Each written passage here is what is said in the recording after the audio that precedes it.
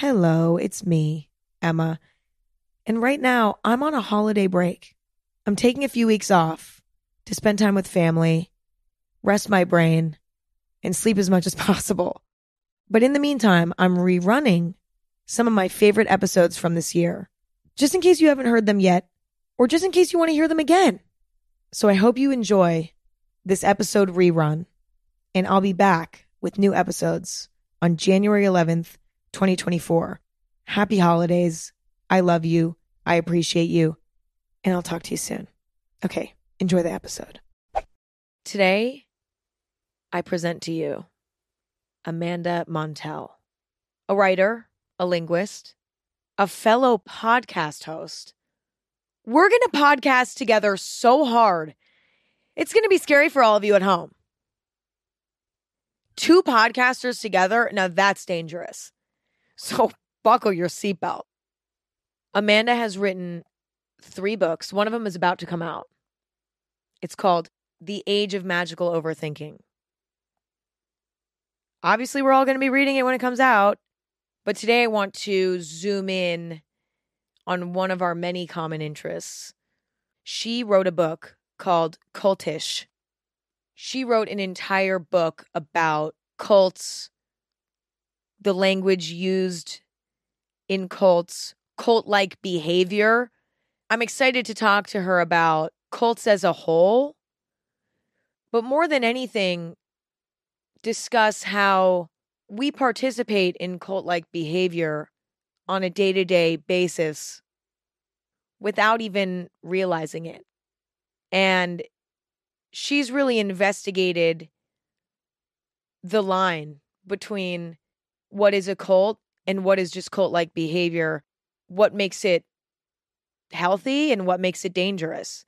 And this is something I am curious to explore because I think it's a little bit more relevant than we even realize.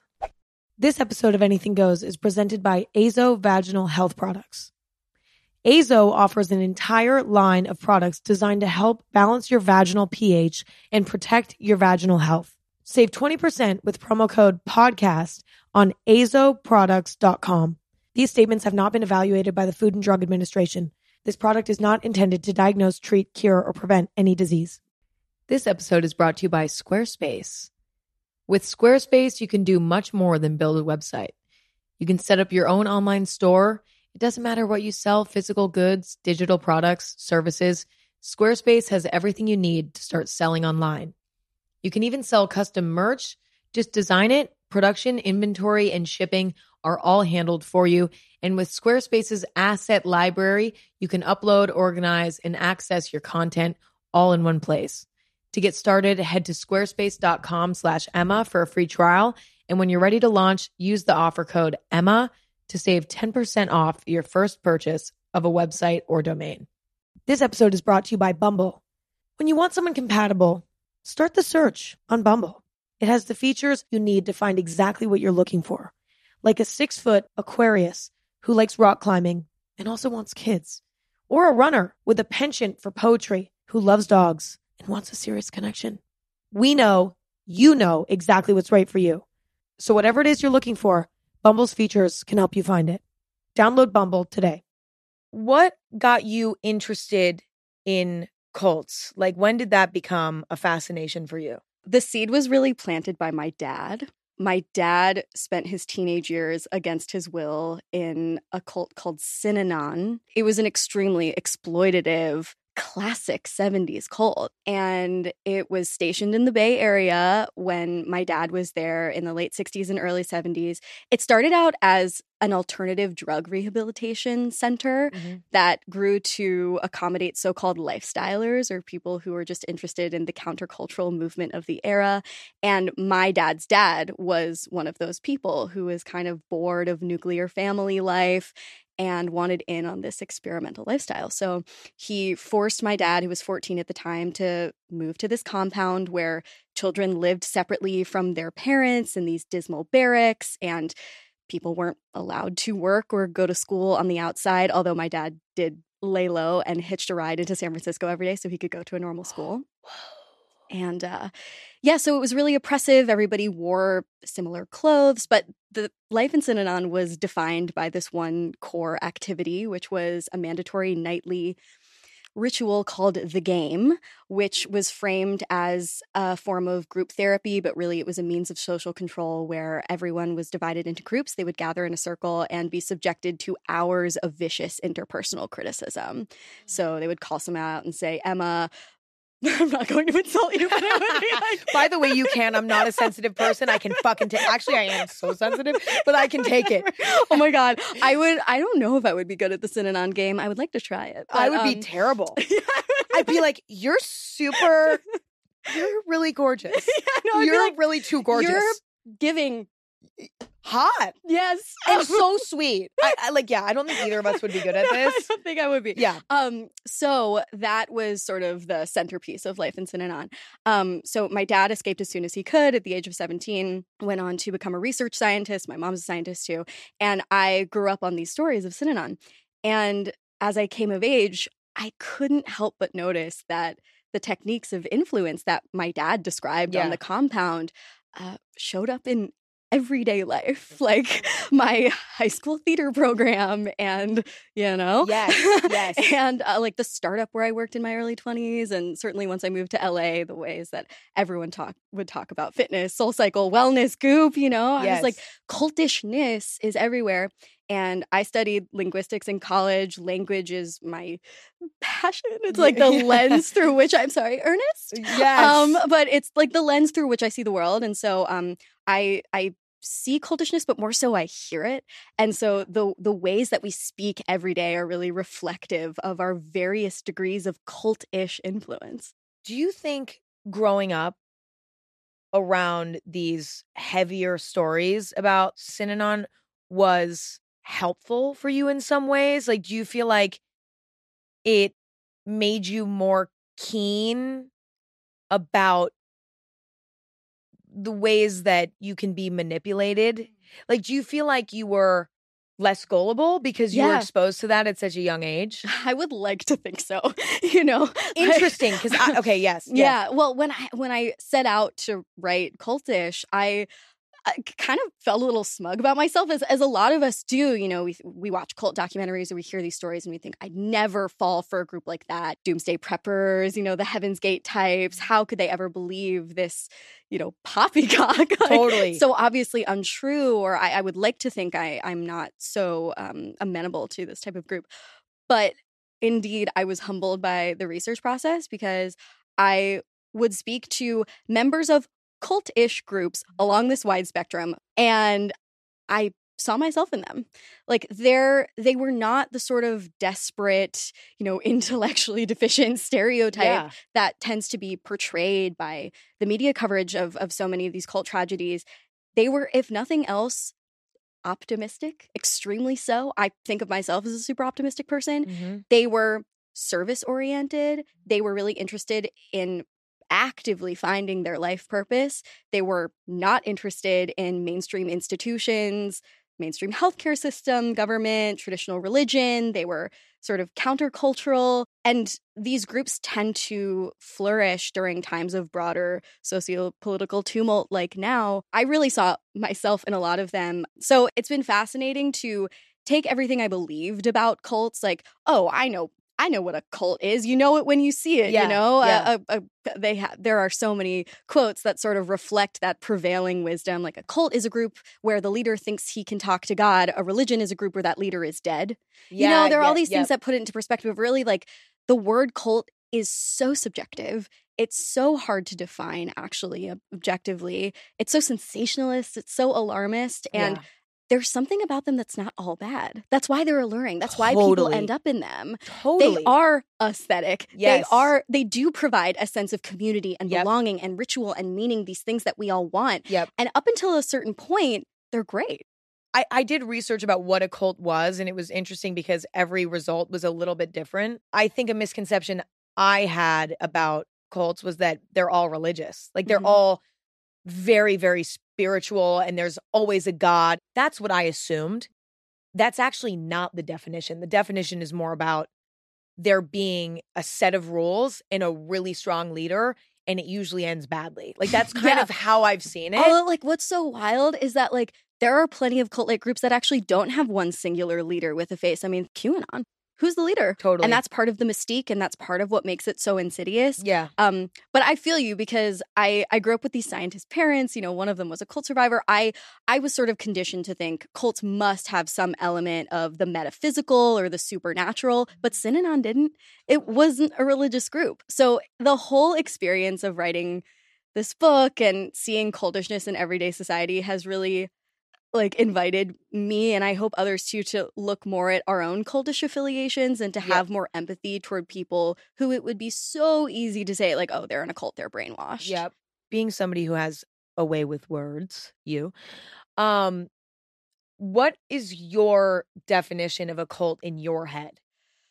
I wish I had something super succinct, like a soundbite, to deliver in every interview. But genuinely, like, there is such a continuum of this type of influence. So whenever I'm talking about these groups, I tend to either get really, really specific with my language. And if I'm talking about a 90s era millenarian doomsday sect, that's what I'll say. But that's a mouthful. Yeah. So what I will often opt to say instead is a sort of hedge. I'll say, well, that group is cultish, which doesn't necessarily have to be super destructive. Honestly, the bounds separating, cult from religion, from culture, from, celebrity worship. A cult leader can be a politician meets business leader, meets celebrity. Like these boundaries are so blurry.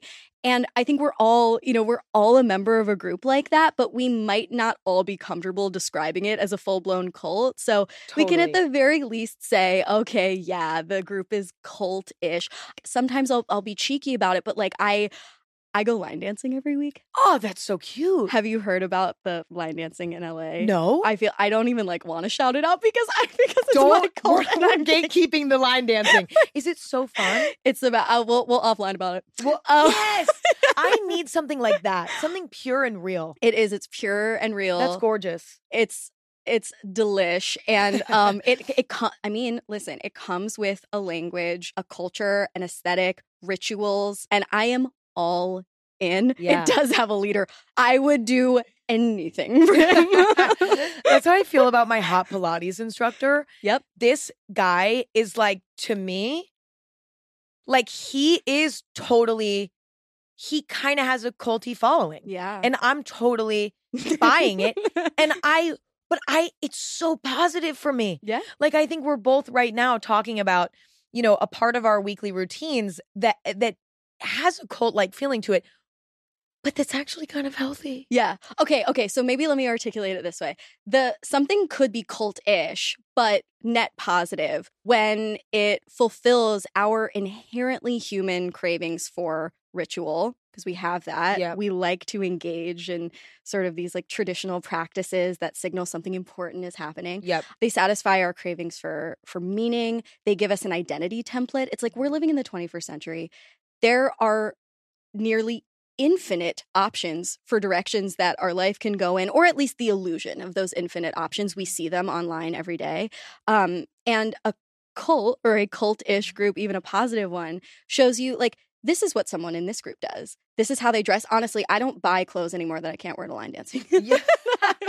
I'm obsessed with you and your line dancing. This is amazing. If there's not Western trim, get it out of my face. No, it's not. It's not being added to cart. Literally. Like, don't even think about it. Straight up. Not on the mood board. So it gives you that very like comforting identity template, and it infuses your life with purpose and meaning. Those things are good. But it's when a group becomes too dogmatic about them. Yeah. It doesn't make any room for questioning. It doesn't give you any dignified exit strategy. That's when it starts to cross the line. That's an interesting distinction that I've never thought of prior to now. Cultish behavior is one thing. Things can be cultish without being a cult. The line is so blurred. It's unbelievable. Yeah. It's unbelievable how blurred the line is. It's hard to navigate when like, we all know cults are bad, right? Or we think cults are bad. Yeah, we think it. We think cults are bad. They? But are they? Not necessarily. Yeah. We'll see. We'll get into that. Yeah. But it's hard. I think this is why none of us are safe because there is no manual to Yeah. navigating. None of us are safe. None of us are safe, okay? Any of us could, like, fully, like, we could avoid a behavior that feels cultish because we're like, oh, you know, this is unhealthy. I shouldn't be doing something like this. But meanwhile, that's actually a really healthy human behavior. You see what I mean? Yeah. It's very hard to navigate. It's funny that you say that because I was concerned when I set out to write this book that becoming so hyper aware of how cultishness manifests in the way that I speak and the way that others speak would turn me into like a cynical misanthrope, you know? Yeah. And by contrast, it actually made me appreciate our inherent communalism and dreaminess as a species even more. Mm-hmm. And it made me want to teeter up closer to that very blurry line. I talk about it differently, and we're talking about it in a way that can seem really paranoid, like nobody's safe. Yeah. But genuinely, like my message is not necessarily to like defect from any group or behavior that could be considered cultish. Mm-hmm. It's more to lean into that critical thinking and to always have that skeptical twinkle in your eye that suggests that there's always some amount of make-believe here, and our identities are more complex than any one given group, guru, or glossary. So maybe the answer is to become a member of multiple different cults. Yeah.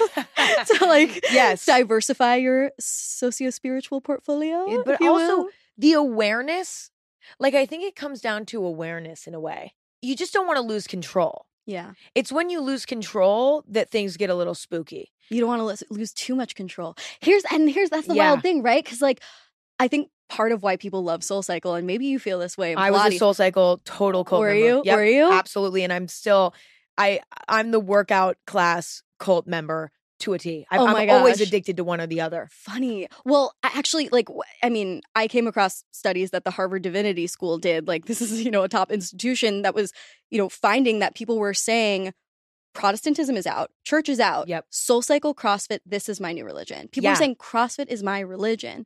And, you know, when you compare the groups, it's like there is a charismatic leader who has these incredible oratory stylings. But speaking of the sort of like losing control, when I'm at line dancing, and I love this. This is like my reference point, but I'm sure everyone has one that they can think of from their own life. But totally, I do appreciate a certain feeling of surrender that I feel during that 4-hour period. 4 hours, listen to me. Sometimes it's even longer. 4 hours is a lot. That's amazing. Okay, I'm loving this. We have to talk about line dancing. We'll get into it. Next episode's all about line dancing. I need to know everything.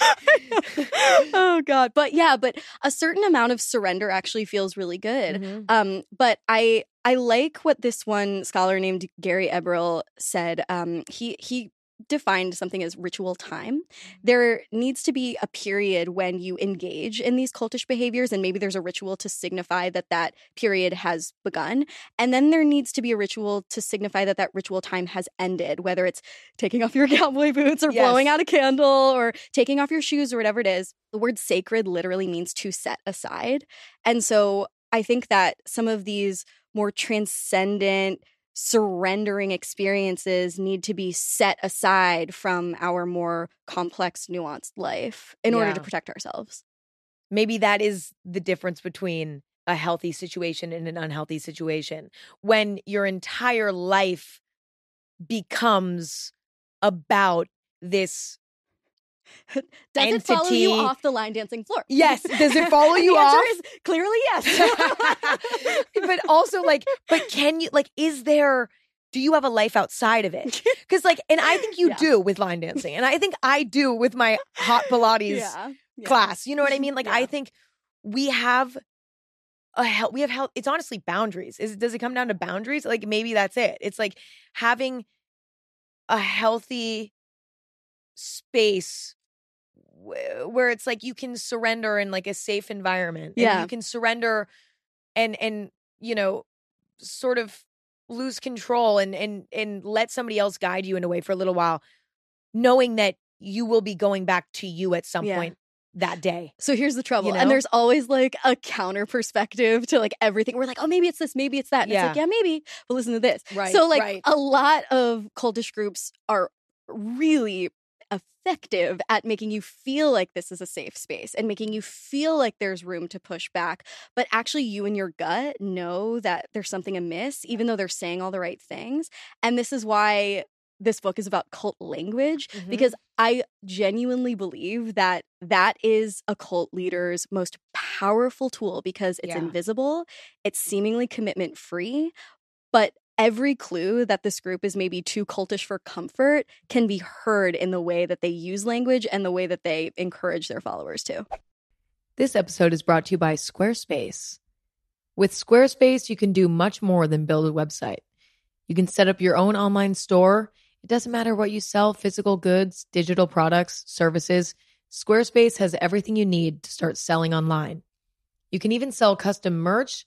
Just design it. Production, inventory, and shipping are all handled for you. And with Squarespace's asset library, you can upload, organize, and access your content all in one place. To get started, head to squarespace.com/Emma for a free trial. And when you're ready to launch, use the offer code Emma to save 10% off your first purchase of a website or domain. This episode is brought to you by BetterHelp. Who doesn't wish they had a little bit more time? But the question is, time for what? If time was unlimited, how do we even use it? I feel like if I had an extra hour every day, I would spend it, well, I'd like to say I'd spend it meditating, deep breathing, self-reflecting, but I would probably be using it on my phone. And I know that that's cliche, but it's true. It's good to sit down and think about what's important and make it a priority. And therapy can help you figure that out.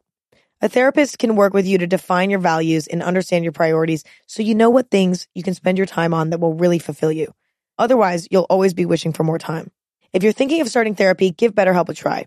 BetterHelp offers convenient, affordable online therapy that comes to you. Just fill out a brief questionnaire to get matched with a licensed therapist and switch therapists anytime for no additional charge. Learn how to make time for what makes you happy with BetterHelp. Visit betterhelp.com/anything today to get 10% off your first month. That's BetterHelp, HELP.com/anything. Tap the banner or visit this episode's page to learn more. Dig into how cult leaders in general use language to draw people in. Like, what does that look like? At its most benign and across the board, all cultish groups will have a vocabulary of specialized buzzwords that will carry like some amount of emotional charge. We all have this sort of in-group mentality that can be constructed with language, and in certain corporate environments, it might involve using language like, we need to get aligned on those holistic organic initiatives. You know, it's like this sort of, it's like, what does that even mean? Like, it doesn't really mean anything, or not anything that can't be said in plain English, or maybe truly nothing at all. But it does signal that you're a part of this in-group. And when you use it, you are filled with a sort of a sense of superiority. It's like, I'm on the inside of this group that knows how to use these buzzwords, and just using them alone is a signal that I'm in. And there's an us versus them dichotomy that may or may not be super destructive. But when it starts to become a little bit more of a red flag is when you hear techniques like the thought-terminating cliche. This is like my favorite element of cultish language to discuss, because once you know what it is, you won't be able to unhear it. It's a sort of stock expression that's easily memorized, easily repeated, and aimed at shutting down independent thinking or questioning. Every cult leader needs a roster of thought-terminating cliches in their arsenal. So a thought-terminating cliche might sound like something along the lines of, in a new age group, well, that's just a limiting belief. Or like a pyramid scheme environment, they might say, well, if you're not making, the money that you were promised, well, that's a victim mindset. Yeah. And then you can just repeat victim mindset. I can't have a victim mindset. I can't have those limiting beliefs. And thought-terminating cliches also show up in our everyday lives in the form of phrases like, oh, boys will be boys. Or it's all in God's plan. Yeah. Everything happens for a reason. Mm-hmm. And they're really effective because they put your cognitive dissonance to bed. When you feel that sickening internal skirmish where you're like, this group that I've invested in for so long, it should be great. And I want it to be everything it was promised to be. But actually, I have this intuition that something is hypocritical or something is amiss. A thought-terminating cliche can be delivered to you to put that cognitive dissonance right to bed. And that will allow those in power to remain in power for a little bit longer. It's eerie how a lot of us, I think, even use that type of terminology because we've, heard it from probably somebody who was, without even probably realizing it at Yeah. times, trying to sort of control your beliefs in a way. Yeah. And I think a lot of us have adopted that mindset to a point where now we're spreading that. We're using those tactics thinking that we're doing the right thing, but we're actually adding to something that's really, really unhealthy. Yeah, so like the most destructive version of a thought terminating cliche might be, I don't know, if there are any like tried and true cult girlies watching, you'll know like Warren Jeffs, the former and now imprisoned abusive leader of the fundamentalist Latter-day Saints. He had this phrase, keep sweet. He was all about perfection and obedience. The fundamentalist Mormons were like this very contained, physically isolated group on the border of Utah and Arizona. And he took many wives. He had like 80 wives. Some of them were underage. And they were all instructed at every turn to keep sweet, which was this very haunting, spooky, almost nursery rhyme sounding phrase that meant like, you cannot question me. You need to abide by our standards of femininity and subservience and deference. And if you don't, there will be terrifying consequences. You could be excommunicated. You could be punished in various ways. But it was all under the guise of this catchy tagline, keep sweet. Ew. Ew is right. Yeah. Can this language ever be used in a way that's beneficial? Like, you think so? Yeah, no, I think this language can be positive because there's nothing inherently sinister about feeling a part of something, about rallying around a collective mission. My best friend works for a nonprofit, and I hear cultish language in this nonprofit. Yeah. And nonprofits can be insidiously culty, but ultimately this is a nonprofit that I support and think that they're doing amazing work. And it can be hard to like drum up the motivation to continue to fundraise and support a cause where a lot is working against you. Mm-hmm. And so to have these sort of like rah-rah phrases, mantras, if you will, that everyone can lean on for inspiration, like I think that can be beautiful. There is something actually like physiologically transcendent that happens when we engage in a group mantra or a group dance. Like it really bonds us. And that can be a beautiful thing. But it's when we're in that state of vulnerability that someone uses that to come in and influence us in an insidious way that it's a double-edged sword. Do you think that any cult-like behavior is rooted in vulnerability? Yeah, I would say vulnerability plus seeking, right? Because like if you don't have any hope that there is something that can fill that void or that can satisfy that need for belonging and connection, then you're probably not going to seek it out and you're not going to fall into a cult, a good one or a bad one. So it needs to be like a little bit more active. Sometimes I joke that like being super, super skeptical could prevent you from the allure of a destructive group, but you'll die alone. Yeah, totally. Like, it's like that because the whole point of life is other people. Totally. So it's like you're bound to fall into something. Yeah. And you can't, whether it's like bad or good. Yeah. It's kind of an inevitable thing. Yeah, if you're doing it right, like who show me someone who's gone their whole life without joining something cultish, and I'll probably see someone pretty lonely, So lonely. Yeah. Such a good point. Like my dad is so happy and he's a surfer.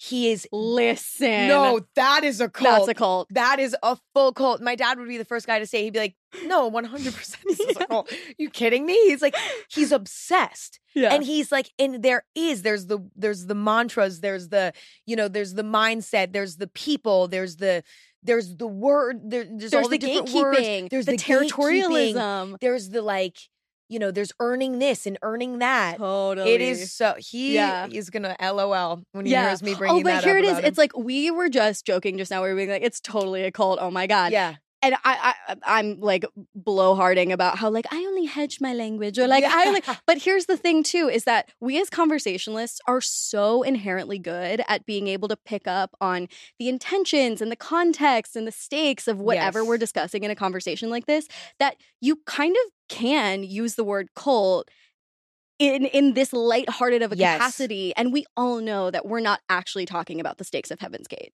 I had this sort of epiphany recently about religion, like traditional religion, it's not the backbone of society that it used to be. It is not. Especially in the United States, right? The numbers are going down. A lot of people who even are religious are starting to branch off and form their own individual spiritual whatever. Yeah. And so I love to analyze these things in my free time. I'm laying in bed and I'm like, what's going to happen with this? Because for so long, traditional religion was the backbone of society. It's how everybody got through challenging times. It's how everyone, decided to structure their lives. It was so key. Yeah. And we're losing that. Mm-hmm. And on top of that, we're in a very confusing, unsettling moment. Yes. Where there's just this lack of structure, I think. Mhm. And I don't necessarily think that that's bad, because I think that just means we're evolving and we're making changes based on our new circumstances. We're doing what humans do. We have to do this, right? I have had this hunch that there's going to be this like resurgence of the 60s and 70s where there's all these cults, because history mirrors itself sometimes. It does. And are we going to have a rerun of the 60s and 70s, or are we already experiencing the modern cult? It's just different and it's just not religious. I think the latter. Me too. And here's what's interesting. Okay, yeah. Yeah, because as tricky as it is to define the word cult, it's actually even trickier. And religious studies scholars have been arguing for even longer about how to define a religion. Does it need to involve God? Maybe not necessarily. But you are correct and spot on and a living example of it.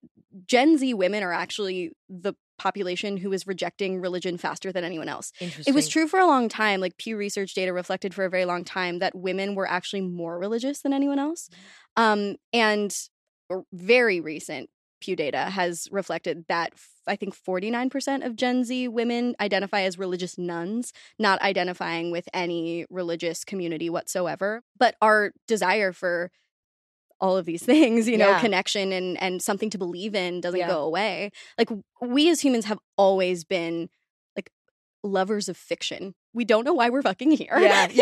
We don't know what the point of all of this is. So we have to make it up. And like, even if we are, obsessed with physics and empirical facts, it still doesn't fulfill this sort of emotional, psychological need to answer the question of why. Why? Yeah. How do we spend our time meaningfully? How do we experience awe? How do we connect with others most effectively and meaningfully? It's like, it's a confounding existence that I think you're right, in a way, is only becoming more confounding as we become more globalized, as we at the same time become lonelier and more disconnected, but there's the illusion of connectedness through social media. Like, we compare despair when we look online. And we've lost touch a little bit with that sense of, tight-knit tribalism that our species was built on. So there's a lot going on. But at the same time, our cultishness is going to look different than it did in the 60s and 70s, despite being motivated by similar things, because our culture looks different, and the language is going to sound different. But like in the 60s and 70s, we think of that as a peak cult moment because, we had the Vietnam War and the Civil Rights Movement and the Kennedy assassinations. There were like so many things that caused the average person to lose trust in the church and in the government and the healthcare system, like now.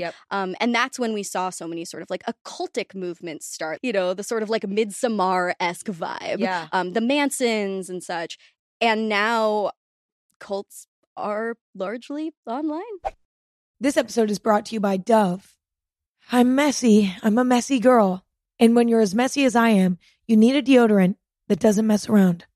Enter Dove Vitamin Care Plus deodorant. Its lightweight formula is super powered with vitamin B3 to reinforce your skin's natural odor defenses while providing new levels of skincare for your underarms, keeping you feeling fresh, whatever your day throws at you. Dove Vitamin Care Plus deodorant. Learn more at dove.com. This episode is brought to you by Bumble. When you want someone compatible, start the search on Bumble. It has the features you need to find exactly what you're looking for. Like a 6-foot Aquarius who likes rock climbing and also wants kids. Or a runner with a penchant for poetry who loves dogs and wants a serious connection. We know, you know exactly what's right for you. So whatever it is you're looking for, Bumble's features can help you find it. Download Bumble today. It's interesting because I'm realizing now, like analyzing the time that we're in, it's very clear that we are in a moment that breeds cult-like behavior. We are in that moment. Yeah. But because we are in it, to me, I'm like, but where really is it? Like at first when I was thinking about this, I was like, it's not really happening yet, because I was imagining an exact replica of what was happening in the 60s and 70s because I guess I don't know any different. It's almost like we don't know what our cult era of now really is yet. We're too close to it. We're too close to it, and we're going to find out later. Yeah. Like, to me, the online forums, because there are so many, and that's a huge thing that I sort of turn a blind eye to, if that makes sense, because it makes me uncomfortable. And there's so many. Like, it's on Reddit. It's everywhere. But it's in corners of the internet that I'm not in. So I choose to turn a blind eye to that. Me turning a blind eye to that is completely ignoring what might be our cult of today. You're not a Discord girly? I'm not my God, no. Me neither. That is like not my thing. Like my cult behavior shows up in other areas. You're It's like, just gonna be, I'm a traditionalist. I bow down to my Pilates instructor. and he is, well, I mean, that man, he has never not spoken truth to me. I'll tell you that. But anyway, more on that later. So if he started a Discord, you would not be joining? I would not be joining because that's a little bit too much internet for me. Yes, you know understood. what I mean? I already know in 50 years when we look back at right now, we're going to be like, that was the cult era. Yes. But it's so Look at the fascinating Crocs. to be Look in at the it. Crocs. We're in it and we're like, where is it? What really is it? And we don't feel like it's as big and bad as like when we look back at the 60s and 70s. I'm so excited in a sick and twisted way to like look back at now. Yeah. You know, hindsight is 2020. I just can't wait to see it. I also think beyond, online forums and things like that, we have to touch on the cult of public figures. Do you think that public figures are unintentional cult leaders? Because I don't think a lot of public figures go into becoming a public figure for power or control. A lot of people, there's a creative element. There's an art element. There's a story that they want to tell, and it's about helping society, right? Ideally. But do you think public figures are cult leaders in a way? They certainly can be. So you think they can be? Yeah. Okay, yeah. Well, it's just so weird when you're a creative person, your success and how well you're known are so intrinsically linked. When I think of some of the most insidious cult leaders in our culture today, secular cult leaders, they're not visible. They're like the politicians and tech CEOs whose faces we don't recognize. Yeah. But yes, I think we also live in this very strange time of personal branding and extreme individualism that creates a scenario where like, I am my own cult leader at this point. It's like, I'm not like a novelist, right? Like I write nonfiction and I talk about nonfiction in public. And this person that I'm, not to be like totally navel gazing, but for argument's sake, like this person talking to you right now is a version of me. And yet it's not wholly me. Of course. The version of me that's talking about cults, but this is the version that people see and want to see. So I lean into that more. And so you sort of like disconnect from a sense of self. And so then you're like following your own personal branding journey. You're like chasing that. Yeah. And so in a sense, like, because of this culture of extreme individualism and micro celebrities and such, like I sometimes feel like I am cult following this version of me. I've never thought of this before, but it's so true. You can almost become your own cult leader as a public figure because you're imprisoned by this identity that you didn't even create, because in a weird way, at times it can feel like your audience is your cult leader. For sure. Because they're like, where's that version of you? Yes. Which is like, by the way, when you're a public figure, you have to have a thick skin. Yeah, have you to be can't ready listen for that. to that. You can't listen to that. But it's hard not But if to. you do, then you kind of fall into this place where like you're stuck. You feel stuck. It's interesting because it's like fame in general gives the illusion that someone is almost godlike. Yes. When we look at our favorite celebrities, we look at them as almost gods. Like they're deities to us. Yeah. We sometimes worship them. We sometimes see them as non-human. Yeah. It's just interesting that it seems like on both sides there's a very culty element. Like definitely. For the celebrity, for the public figure, and for the audience. Yeah. Do you think that the celebrity fan parasocial relationship can ever be healthy? Because there is a really culty situation happening.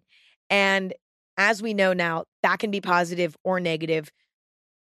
Do you think it can be healthy? Because I have like an existential crisis about this all the time because I am a public figure myself. And I'm like, am I contributing to something that is actually unhealthy for society? I don't know. And that's a moral dilemma I face constantly. You know, this is the very subject that I also took away from Cultish as like the most fascinating and something that I wasn't like really, really able to address in that book. So this is something I've been thinking about nonstop. There is a cognitive bias called the halo effect that I think is underlying a lot of celebrity worship in addition to all these like societal factors. There's something intrinsic in us that causes us to worship role models that maybe were once our parents or our, community leaders. And now that it's hard to tell who even is in our social circle anymore, like, is it celebrities? Is it my coworkers? Celebrities, these larger than life godlike figures, can become, the new subjects of our worship, our new role models. And that bias is deep within us, and it can be a double-edged sword and very destructive in this time in society, because to deify someone is to dehumanize them. And I think that's why we see such extreme cycles of celebrity worship and dethronement, because the halo effect causes us to think that because we like one thing in a person, because we like their music or we like their fashion sense, then they must be perfect overall. And when they don't live up to that standard, we punish them. That halo is doused in ice water. I think like communities surrounding certain celebrities can be really beautiful and offer solace and again, all those like positive cultish things to marginalized communities as well. It's like, but female pop stars often serve as like a mouthpiece for queer community, and that can be like a really beautiful thing. But there is copious research demonstrating that a certain extreme amount of like deleterious parasocial delusional worship has serious mental health repercussions, including narcissistic tendencies, a propensity for suicidal thoughts, excessive self-focus, severe body image issues. And so I've been thinking about it a lot because, certain celebrity communities, celebrity stand dynamics, I should say, are more extreme now and growing more extreme than I've like ever seen before. It's interesting because I'm thinking about it now too. It's not particularly new to use celebrities as gods almost. Like, I feel like that, I don't know when that started, but I can imagine the second that we had the technology to have celebrities. This started. I think so. But I think that's new. Yeah. Like, that's actually somewhat new. And like, it's only getting deeper. For sure. There's a reporter, a New York Times op-ed writer named Jessica Gross, who wrote a really interesting piece a few years ago titled something like, I'm going to botch it, but it's like, when did celebrities start to matter? I mean, in modern history, we can look at Beatlemania, right? That was like incredibly fanatical, religious worship. Like people thought Paul McCartney was their husband. And husband. And God. God and husband. Yeah. And so that was an era that felt similar, like a predecessor to what we're seeing now. But what Jessica Gross wrote about was how in the Reagan era, that's when we started to perceive celebrities as not just, entertainers, but spiritual guides, people we should look to for politics, because Reagan was an actor who then became the president. So it was like, okay, now the lines are really starting to blur. Celebrities aren't just, famous singers and actors. They're people we should look to for moral guidance. They're people that we should, quote unquote, worship. And ever since then, and that coincides, I mean, the Reagan era came on the heels of the cult era of the 60s and 70s. There's a historical cultural path that you can follow, and it makes sense. So it will be interesting in 20 years to make sense of this. Yeah, like it's oh my God, it's so interesting. And it's really scary because I think if you're someone who is aware enough to know that we're all capable of all the things that we deem to be bad. Yeah. We can all be evil. We can all be gullible. You know what I mean? Like, yeah, we can all do things that violate what we think is our like chorus sense of self. Well, you have to, like, I've seen this so many times written in various places just about how important it is to know that, like, you are no different from other humans. We're all capable of that, of anything. Good, bad. So, like, don't think that you're different. Yeah. You know what I mean? Yeah. Everybody has to keep their eyes peeled, my love. We all have to keep it. We just have to be, like, aware of the fact that we could fall into some shit. Yeah. You know what I mean? Yeah. That's especially during a time right now where we're all very vulnerable. And for sure, a lot of us are very confused, and a lot of us are lacking foundation because there's no foundation to just be handed to us right now. Totally. Like there was in the past. Yeah. We feel like existentially unmoored. Yeah. Yeah. So yeah. I think, beyond like celebrities, I've noticed that there's a lot of cultiness around vanity, like skincare, plastic surgery, what else did I write down on my clipboard? It's workout classes, it's diet culture.